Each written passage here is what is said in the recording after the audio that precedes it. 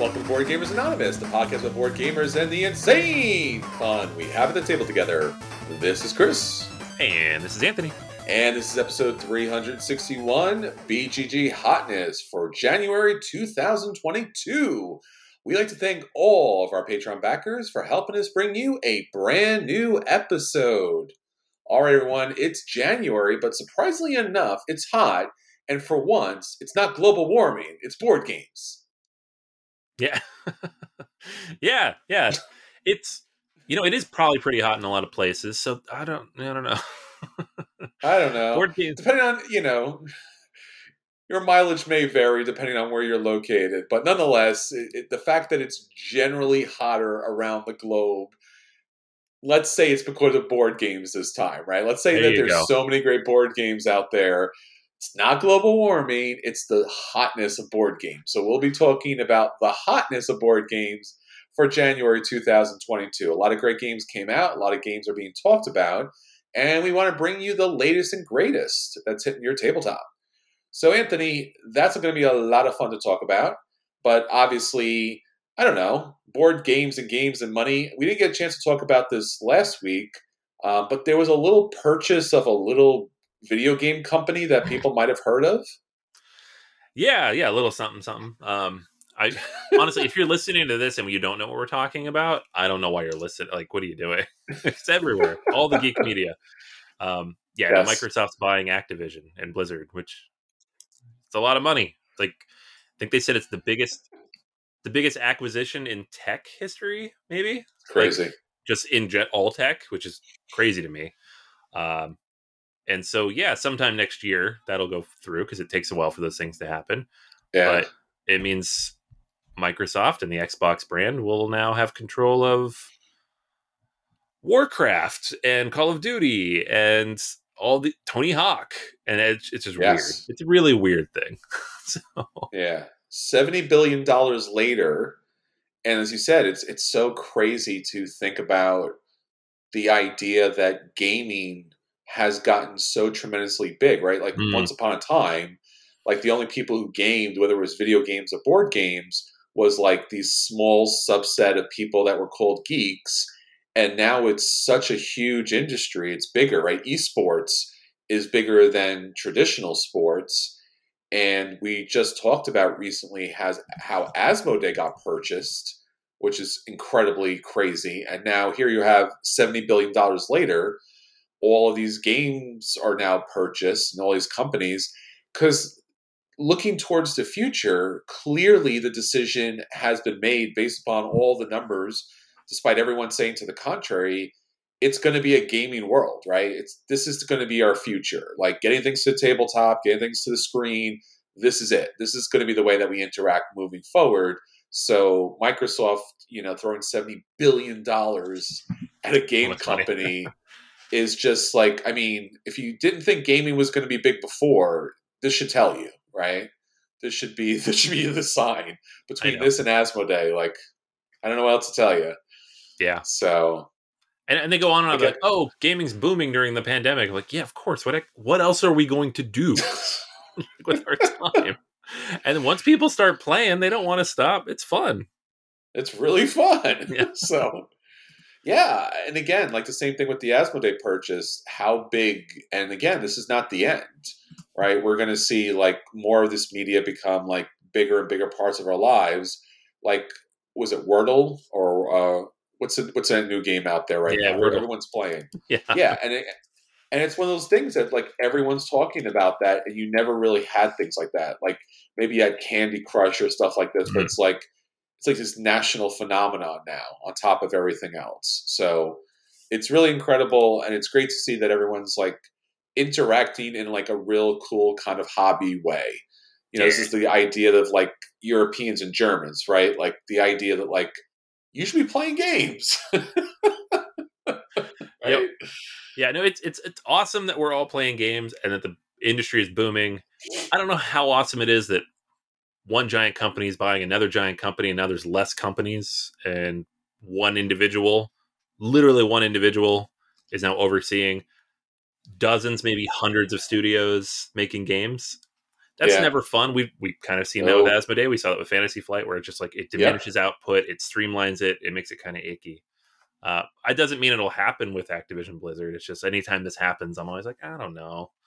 I mean, that company, Activision Blizzard, has a ton of issues, which I don't know we necessarily want to go into too much, but it's good to have new management in there because their old management clearly needed to be cycled out.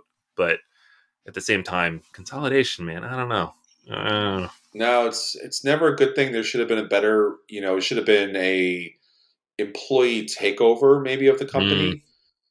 That would have been better. I know that I don't know if it happened yet, but there's definitely conversations of unionization there. The idea is like, the thing about like why we've done the podcast for so long and why we love the industry so much is that individual designers get recognized for their work, including artists as well. And their name is on the box, right? You don't get to see that as they become these massive companies that kind of get drowned out. And then it doesn't become special anymore. Like the idea of Etsy, right? Like the idea of like these custom things, like it's amazing. Like there's nothing better than something that's customized for you or whatever it might be. And then you get these giant companies that kind of swallow things up. And like you said, with Asmodee, it's going to be true. Like there's no way it's not going to be true because competing products against, your own company is like ridiculous. You wouldn't do that. So, and then obviously the idea of like, even if you're generally a good capitalist, you want competition. This is not competition. This is just like, and also too, Anthony, you might be more familiar with this than I am, but like Microsoft has done like not a good job with everybody that they've purchased, right? Like Skype and like all the other, even Xbox, like everything that they put their hands on is just doesn't necessarily become better. So no, I mean, and that was kind of Microsoft's modus operandi for a long time. Like, we can't beat them, let's buy them, right? And they got in trouble for that at a certain point. So I don't know. Xbox has been doing pretty good the last few years. They've kind of shifted away from making.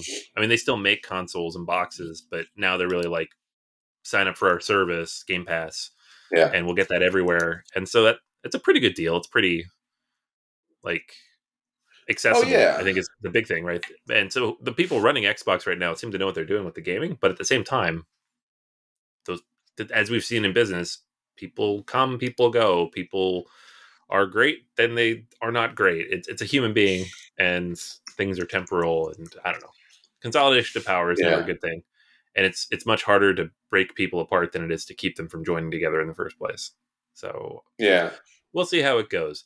I worry about this just happening more and just having less companies, because the fewer companies we've seen it in board games, the fewer companies we have, the less accessible things become overall. Yeah. I mean, Microsoft did this with Bethesda last year, I think. Yeah. And, so like these companies have been around forever and they've been icons in the industry. It's just, we don't want to see the companies go. We don't want to see the staff go. We don't want to lose that innovation that really has made gaming so much fun. Yeah. But eventually, I guess that's just, there's a price. I mean, eventually we'll get bought out for several billions of dollars ourselves. Oh, yeah. So coming. IGN will be knocking the door any minute. They'll be like, how many billions do you want? And like, all the billions. So how many billions you got? That's what we want. I told you, all of them. We want all the billions. So this is a little bit of what's going on in the gaming front. Obviously, we'll keep an eye on all of the things because, we did love those games. As Anthony mentioned, they had some insanely bad practices, which we talked about, and some revelations of the worst kind. So hopefully we can get back to gaming with better union management and bigger company oversight, I guess, and hopefully things get a little more streamlined and productive in the future. So, Anthony, let's talk about what everyone's talking about. Obviously, it's Blizzard, Activision, Microsoft, but it's also board games. So what's our question of the week?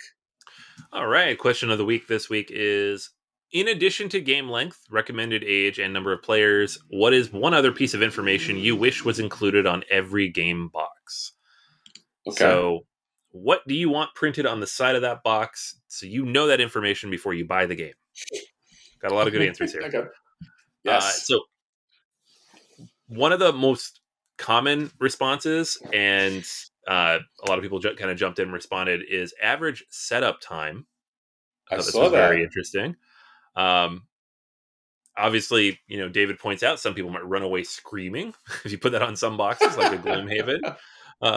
But it is a good one, right? Like if the box says it takes 90 minutes to play, but it takes an hour to set up, that would be useful information to have, right? It's really two and Yes. a half hours. Um, Andrew mentions an amount of randomness. So Interesting. chess being 0, a dice game being 100%. Yeah. So I think that's a pretty cool idea. I feel like maybe it's Cosmos does that a little bit. They have their little luck rating on the back. Yes, they Uh, do. so different companies do have different elements. Like GMT Games also has complexity and solitaire suitability on the back of their boxes. Um, Hmm. but I'd love it to be standard, right? I want to know how random a game is. I think that is Sure. helpful. Several people said real game length, which good luck with that. I don't I don't know where they come up with these numbers sometimes, but Um, Larry says pictures. I don't like boxes that try some artsy looking color design with no pictures. Wants to see what the game actually looks like. Good call, because you look at the back of some game boxes Sure. and you have no idea what's inside the box. It's Um, true. Roman mentions primary mechanic, so deck builder, worker placement, set collection, tableau builder. Like, what are the things I'm going to be doing in this game? And then genre, economic, combat, abstract, gambling, party, that kind of thing. Basically, Hmm. some BGG category information. Yeah. Complexity of the rules, and then if there's any targeted interaction. So, like, how much take that elements there are, how much you can interact with the other players. Okay. Darren mentions that. And Rick mentions the contents of the box. So how many pieces, cards, boards, etc. getting. A lot of rulebooks have this, but every now and then you get a game where the rulebook doesn't have a list of components either, and then you just have to hope it's all there when you set the game up. So you're like, I don't know what I'm getting. um, so yeah, a lot of good stuff. I would love to know, um, like what a complexity is good. Like I like that GMT puts that stuff on the back of the box, and it's Yes. their own scale. It's not like using BGG's 5-point scale, but Yeah. I think theirs is 1 to 10, and then it's like a twisted sort of 1 to 10 because they're a 5 on a GMT box might be a 7 or 8 for everybody else.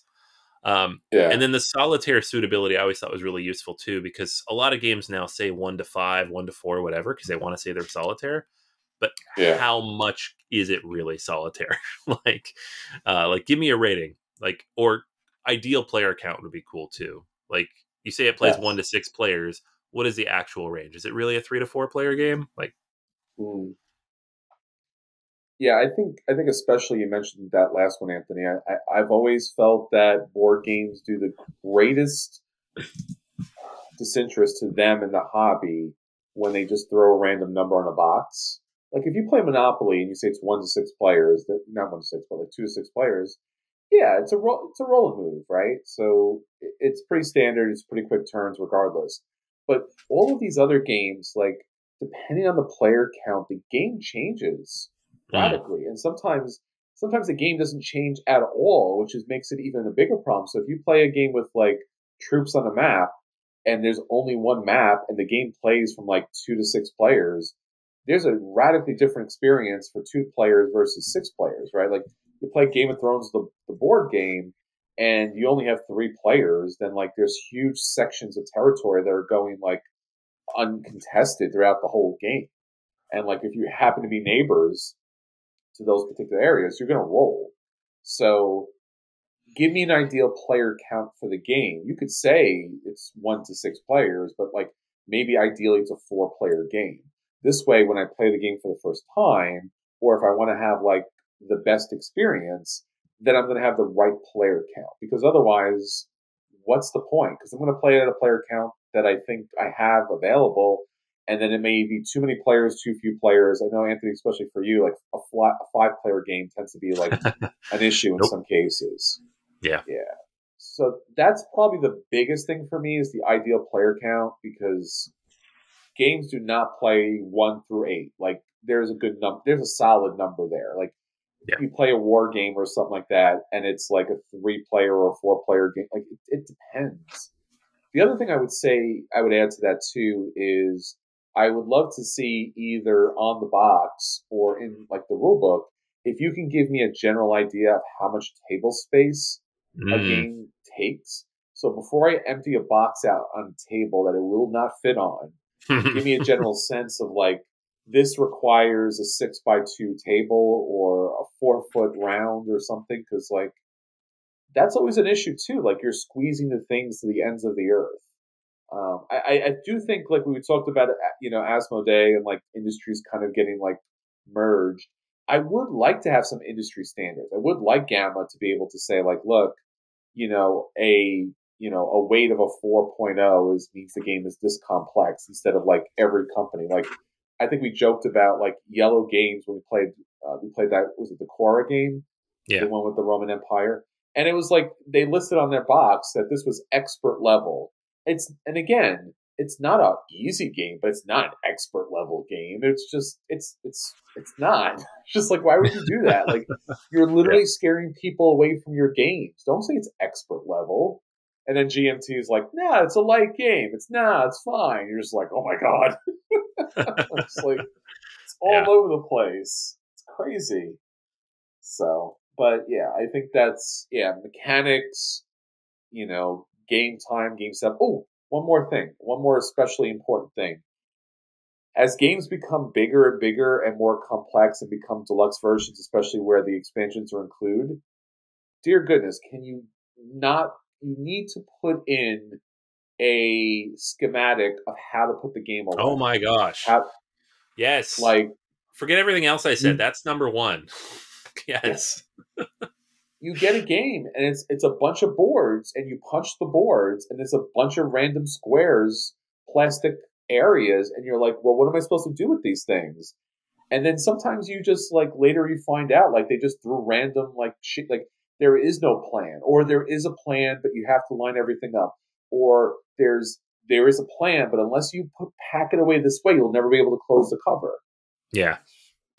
and that takes a Yeah. long time too. Yeah, No, 100%. Yeah, that is yeah. huge. Like, and it's not hard. You print it on the underside of the box. Like You would Stegmeyer's been think doing this forever. Like just print it on the inside of the box. It's not a big deal.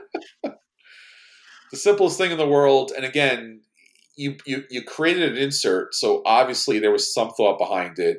And if there was no thought behind the insert, then just say so. Like just say Yeah. like, look, there's a plastic square in the middle. Throw your stuff in it. That's fine. I just don't know what to do with these things. Yeah. So it's my So favorite like when you're like, I have 6 types of components and there's 9 squares. I don't understand what I'm doing here.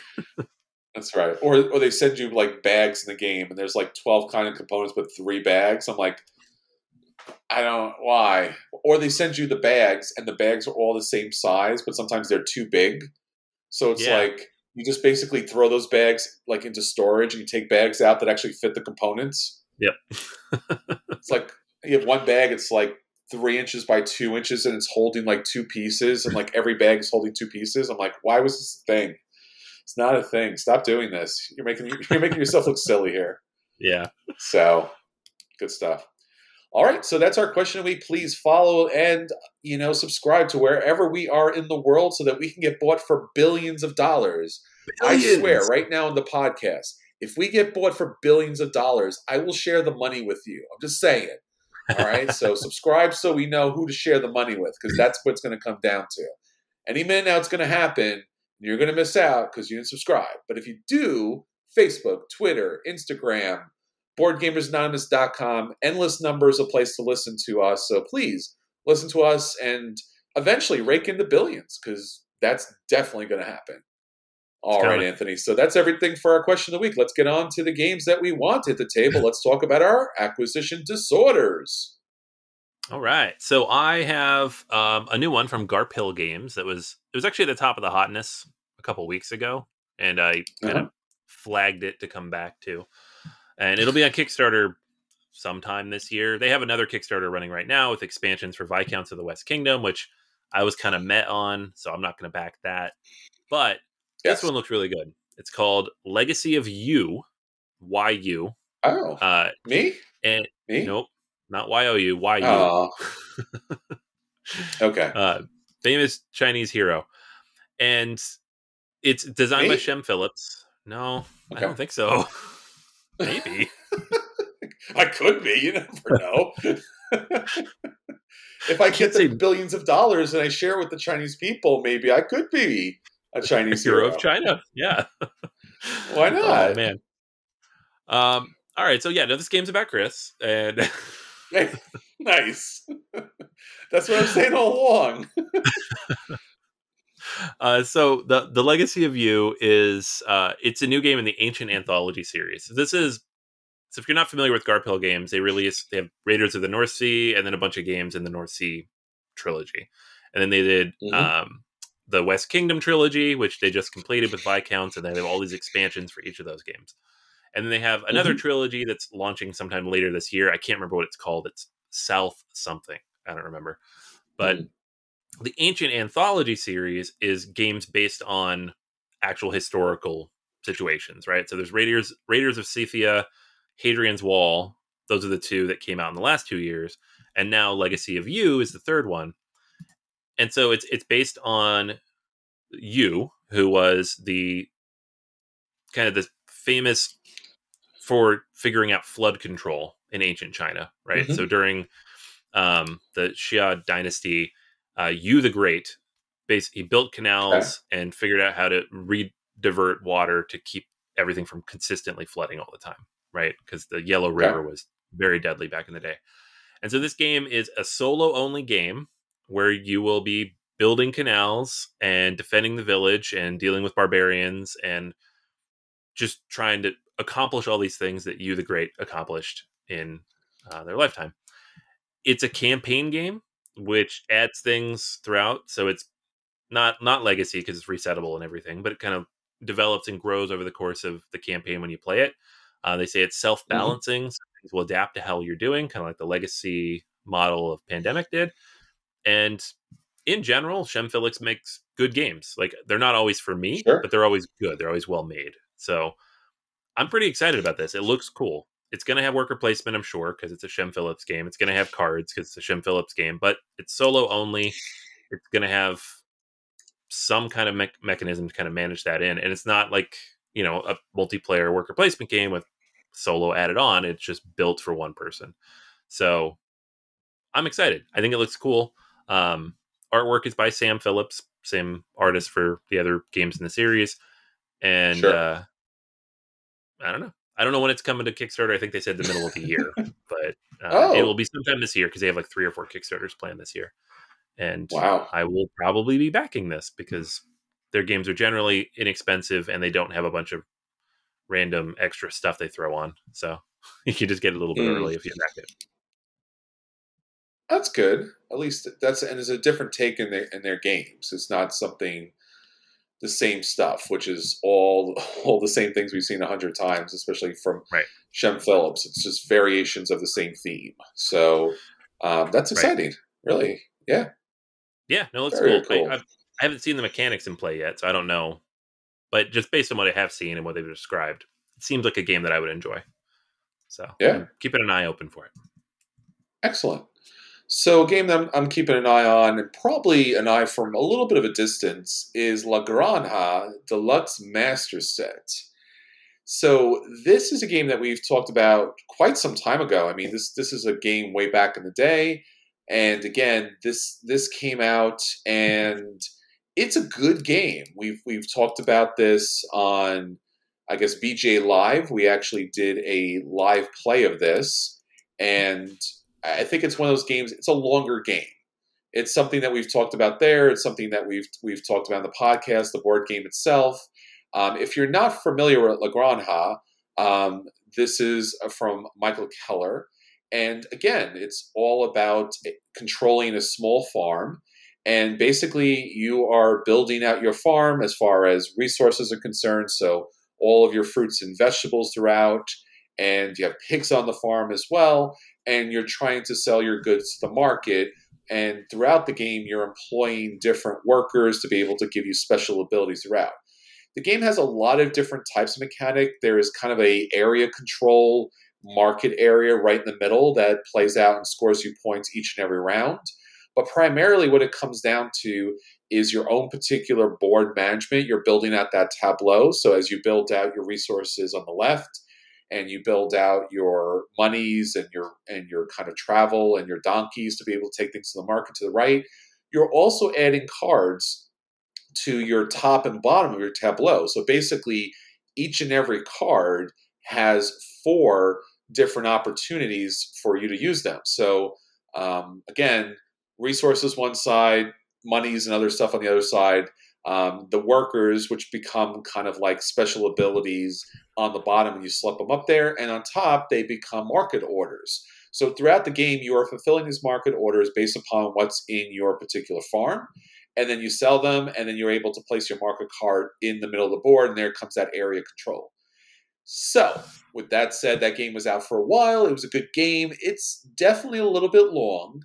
It's definitely, can slow down. There's a lot of AP in that game because, like, you're getting a handful of cards, and you're like, hey, I got this great card, but which of the 4 different things do I want to do with it, or do I even want the card at all?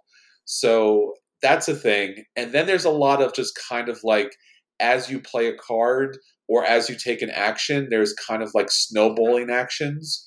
So you are doing a lot of things in a game. This here is the deluxe version of it. So basically, we're looking at a game from Board and Dice that has all nice fancy components. It has some new modules, especially from Stefan Feld. It has a solo mechanic, an automa from Dave Turchi. And then again, all brand new artwork and components. It's a much physically bigger game than ever before. In fact, you can get the super big version of this game. I don't know why you would do that, but you can basically pay double for this game almost and get a physically bigger version of the game. Your size may vary. I don't know how big your table is. If your table's that big, please invite me over with my billions of dollars and I will play this game with you. Nonetheless, you have all upgraded components, upgraded cards, upgraded artwork. The game looks gorgeous. You have wooden components compared to a lot of the traditional kind of like cardboard paper components. And basically, you're going to play La Granja. It's nothing radically different. Of course, they do have the opportunity to actually play with the expansion here. So it offers you a little bit more gameplay if you did not get the expansion. I know I've personally not played with the expansion.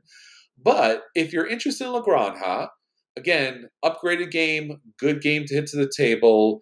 Currently, it is available for $90 plus an incredible amount to ship the game out to you. And again, I already mentioned the the larger version, which is $169. So again, a lot of expense for a game that was relatively inexpensive when it came out. And I mean, the components weren't the best, but they were good components. And again, it offers a lot of interesting mechanics. The price here, Anthony, might be a price that's definitely too far.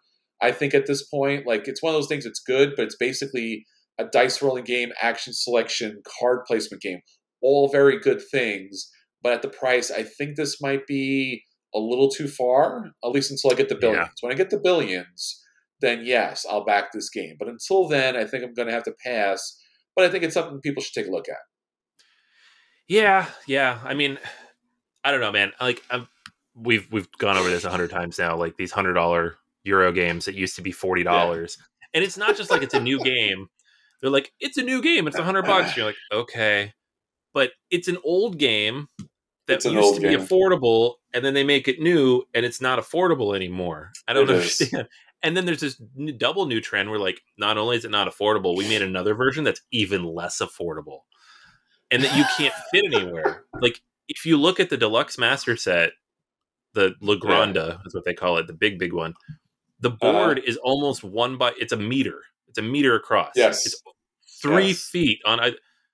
That's like the size of the table that you used to play Warhammer on. Like, what are you doing? The funny thing is, too, Anthony, is like I've played this game several times. You don't need that big of a board. No. Like, this is not like War of the Ring where you have to put troops on the board and like there's not enough room. There's no reason why this board needs to be that big. There's just no reason for it. I mean, it I looks mean, pretty, but like the artwork's nice, but that's about it. yeah. It even comes with bigger dice. Why would you need bigger dice? I don't. I'm sorry. Like this one, like I didn't even look at this at all until you put it on the spreadsheet, and I was looking at it before we started recording, and I'm just like, what are they doing? This is like Stefan Feld collection levels of dumb. Um, And like, again, the yeah, dice are D6s. They're just standard D6s. There's yeah, nothing special about them. yeah. And the money's separate. So, You want the metal coins? That's an extra $30. You want the wooden donkeys? That's an extra $12. Why aren't the wooden donkeys in the box? It's $100 game. Put the wooden donkeys in the box. What are you doing? you would think. Yeah, Well, good this game though. campaign will wrap. Yeah, it's a good game. This game will wrap up on Friday, February 11th, 2022. Again, if this game was somewhat affordable, then I would say pick it up. In this case, take a look at it, see what your billions will take you, and maybe this is something for your giant dining room table somewhere. All right, so that's everything that we want to hit the table, and hopefully not too hard or not too big because that game is super, super big and heavy. Anthony, let's talk about the games that did hit the table. We'll let people know if they should run out and pick those games up because they're a solid buy and they don't cost $1 billion. So if those games are a play and they should sit down and play them, if games are a dodge, they should avoid them. Or if, in fact, those games that dreaded burn, don't burn them, recycle them because it's probably better for you these days. But we'll let you know how great those games are. So, Anthony, what do you have up first this week? All right. So over the winter break and a little bit after, I got a chance to play The Adventures of Robin Hood with my kids. Ooh, We have nice. not completely finished the stories yet because, again, I'm playing with my children, and we have to take our time. And when we lose, Mm-hmm. we need a cooling off period, so we can't just like dive Aw. through and knock them all out. But we've gotten a decent amount of the way in, and so this was a Mm-hmm. game I was really excited about because it's the first new game from Michael Menzel in a long time. He's done all the Andor stuff, which is one of my favorite adventure games. But Robin Hood is kind of taking the Andor formula, making it definitely more story focused and definitely a little bit more kid friendly, right? We're removing some of the meatier mechanics from Andor, like the time puzzle and Mm-hmm. the movement puzzle that was in that game. There are still time elements in Robin Hood. There is still kind of a movement puzzle to it, but it's definitely more freeform, open exploration than what you Okay. saw in the Legends of Andor. So how the game works is you have a big, massive board. It's very long, takes up most of my dining room table, and it has little pieces of cardboard that you can flip over, right? So it's perforations all over the thing. There's like 150 of them, and they're all numbered. And you're going to be flipping these over for all sorts of different things, right? And so they represent different story moments. They represent the guards that are trying to catch you. They represent the merchants you're trying to steal from because you're Robin Hood, and that's what you do. You steal from the merchants. And there's a big castle in the middle. There's a village off to the side, and then Sherwood or Nottingham Forest off to the left, right? Um, and the goal of the game is to go through each of these chapters. I think there's 10 of them. I don't have it in front of me right now, but it's each of the chapters you're trying to accomplish something, right? And so some of them are very familiar from if you've read any of the stories about Robin Hood, Mm-hmm.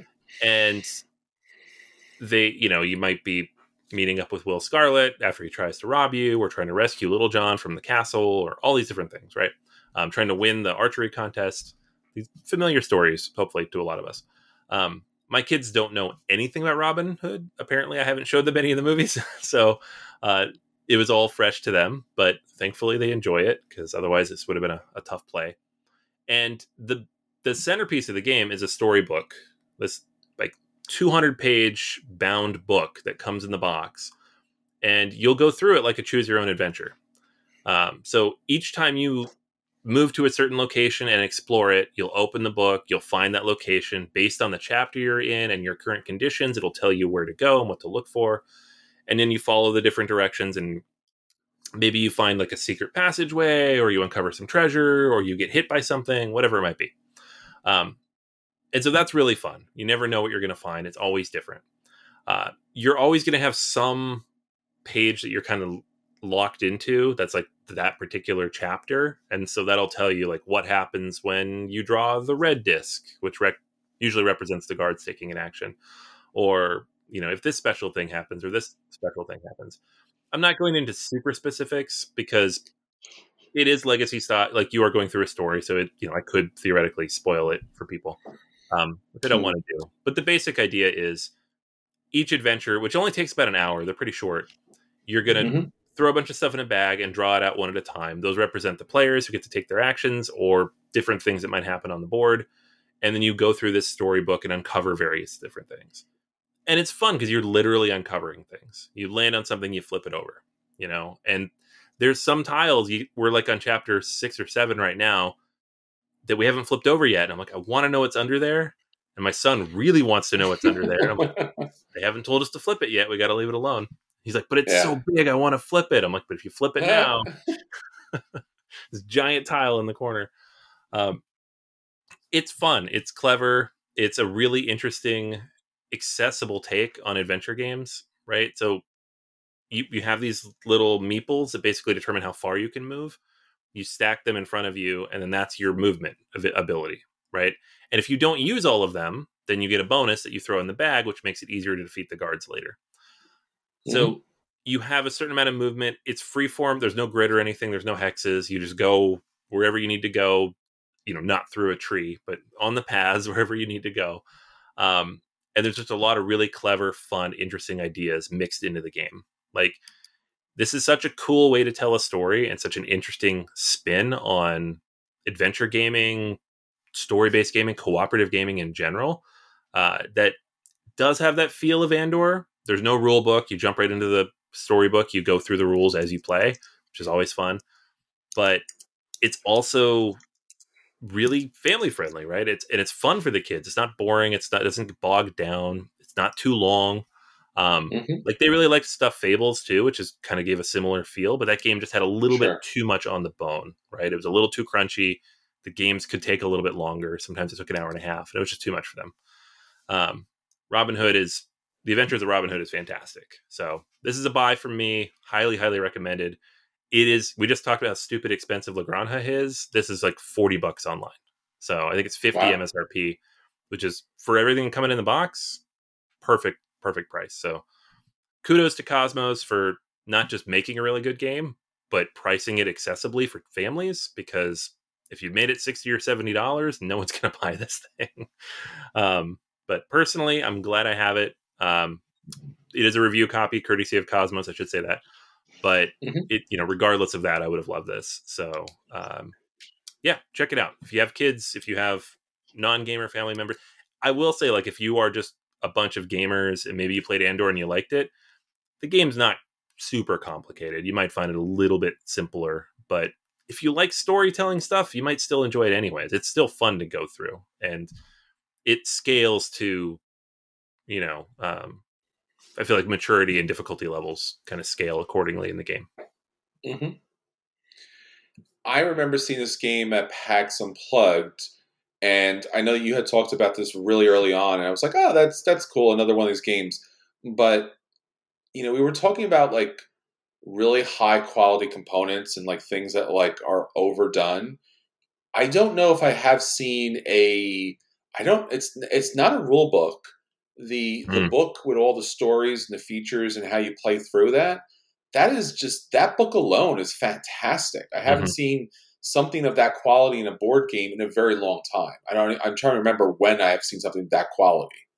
Yeah, So it's a hardcover book. It's not even like yes, we've seen these like spiral bound books that have come out like Stuffed yes, Fables or Comanauts or something, and yes. those are nice.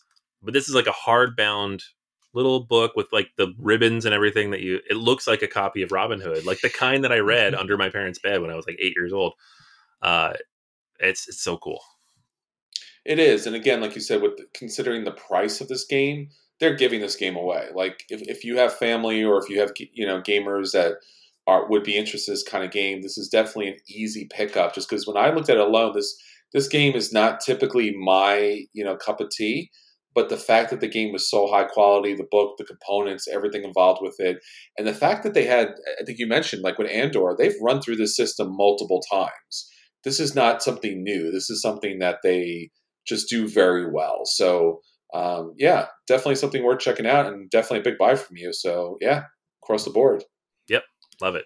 All All right, so that's everything that's hitting our table this week. Let's look to our feature review. Our feature review this week is about all the hotness that's happening in the world these days. The greatest games on Board Game Geek that everyone's talking about. Anthony, this is your moment. Let's take it away. Woo! It's my moment. I'm gonna do it. Do the thing. I'm doing it. So BGG Hotness. We got 50 games. I'm not going to mention every single one of them because some of them are here every single time we do this.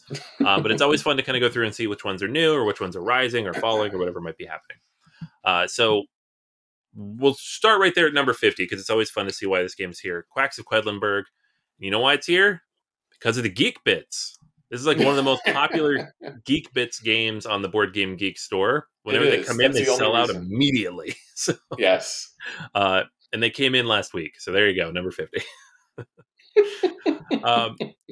Unsettled at number 48. This is a cooperative survival game with a bunch of weird, funky stuff happening in space. I know this shipped out to backers from Kickstarter not too long ago. Kind of floating around here in the lower end of the list, but I feel like if it finally hits broader distribution, people will be all about it. 46, we have the new Undaunted, Stalingrad. Undaunted is a 2-player card game that's been pretty popular as a kind of an alternative to miniature-based war games. This is the 3rd or 4th release for it, so they seem to be building a series out of this now. Number 45, Architects, Seven Wonders Architects. This was just nominated for the what is it? The French Game of the Year award. I can't remember pronounce it correctly, but it was just nominated for that. Chris just reviewed it last week here in the podcast. So if you want to listen to our thoughts on that, there you go. What do you think, Ben? French Game of the Year? Sure, why not? All right, let's do it. I don't know what the other 2 games are, so yeah, why not? Yeah. So a lot of very familiar games in here through the rest. Great Western Trail at 44. They're releasing new content for this every year now for the next couple of years. So I think some new information coming out about the next version of that. Obsession on here. Oath, Chronicles of Empire and Exile. Eclipse, Second Dawn for the Galaxy. The big, super expensive Kickstarter second edition that came out a couple years ago. The interesting stuff, kind of pops on the list here. We move up into a little bit higher up. Thunder Road Vendetta at number 29 was recently announced by Restoration Games, and it is on Kickstarter right now. So Restoration seems to be kind of leaning into the Kickstarter model of, we're gonna remake this old game, but we're gonna do it some crazy, big, stupid way. So we need Kickstarter funds to make it happen. See, the Dark Tower and Fireball Island, same kind of thing.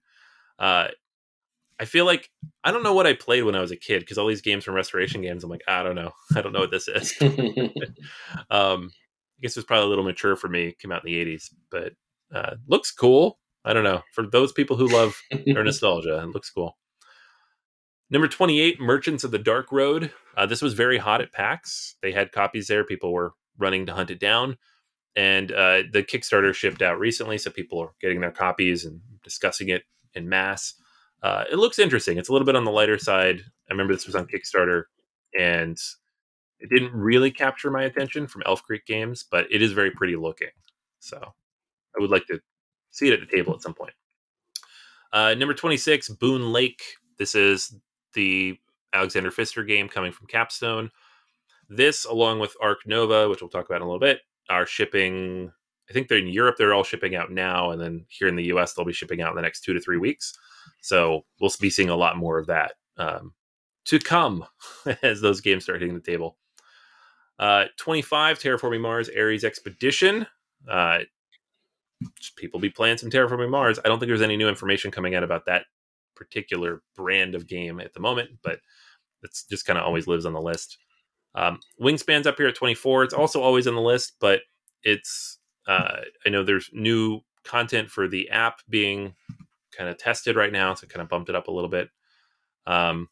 We have Radlands. This is actually, they're running ads right now on Board Game Geek. That might be part of why it's on the list.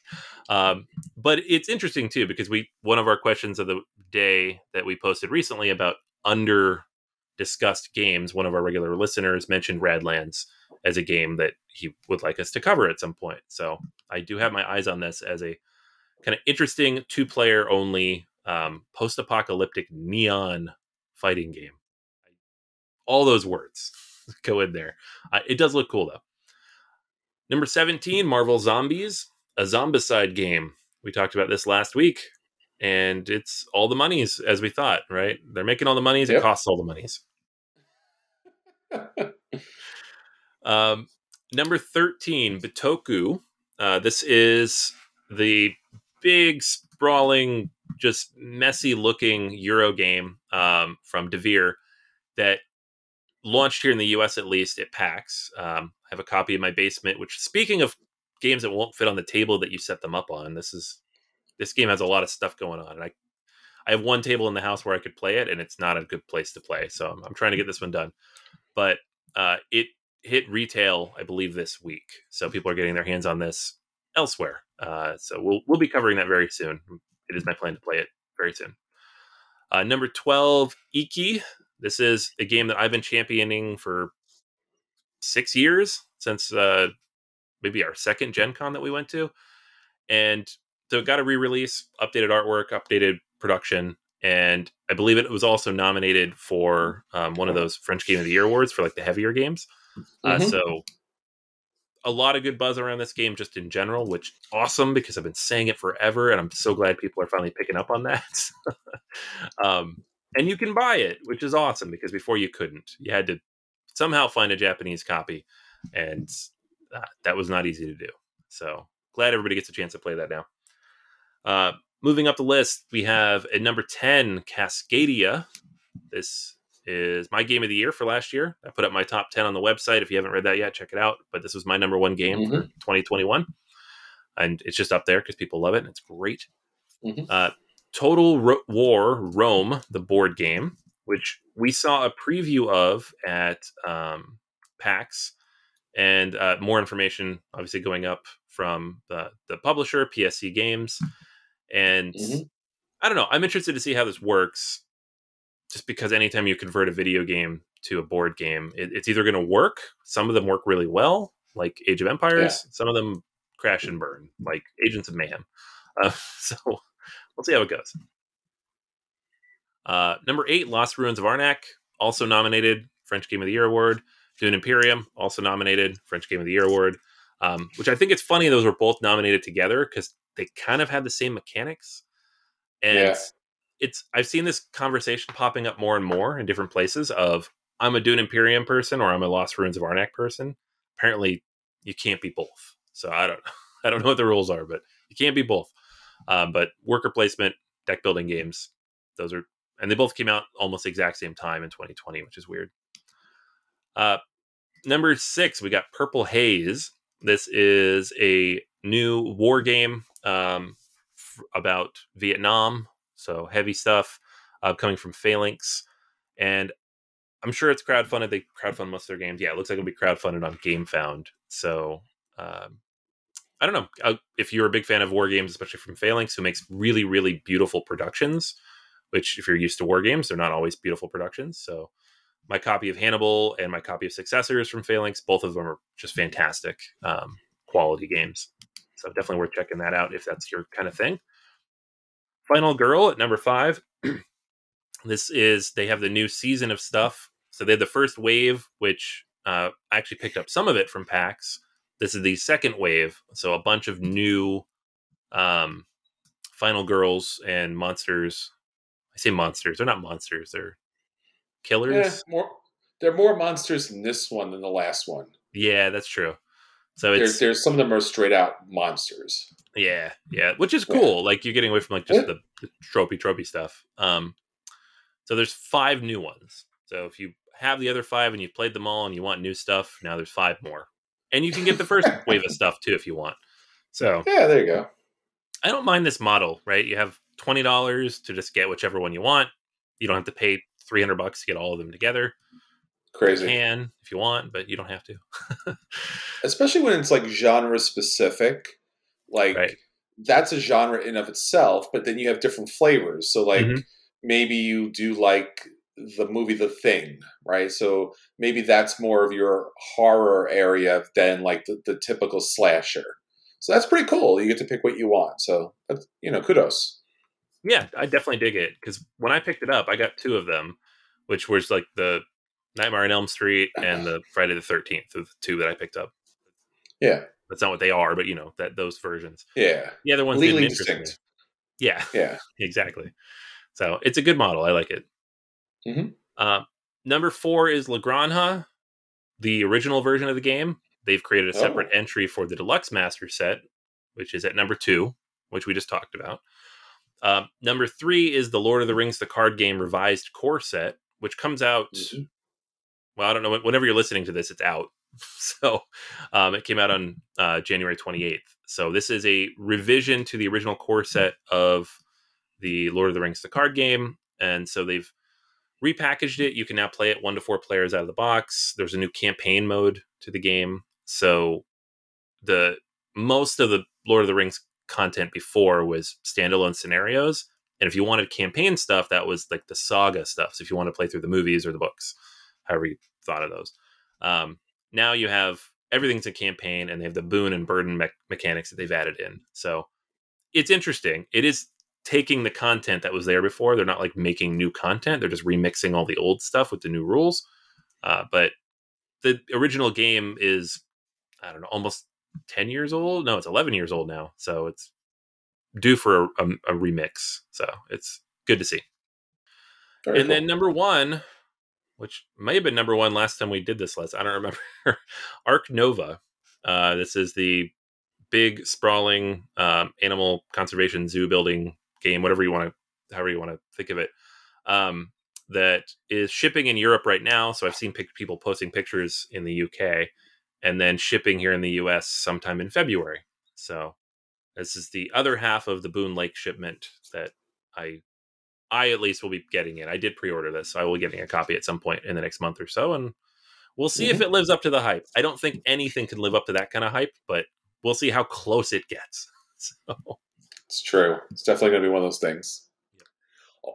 All right, so that's everything for this week. Until next time, this is Chris. And this is Anthony. And we'll save you all a seat at the table. Take care. Bye. See ya.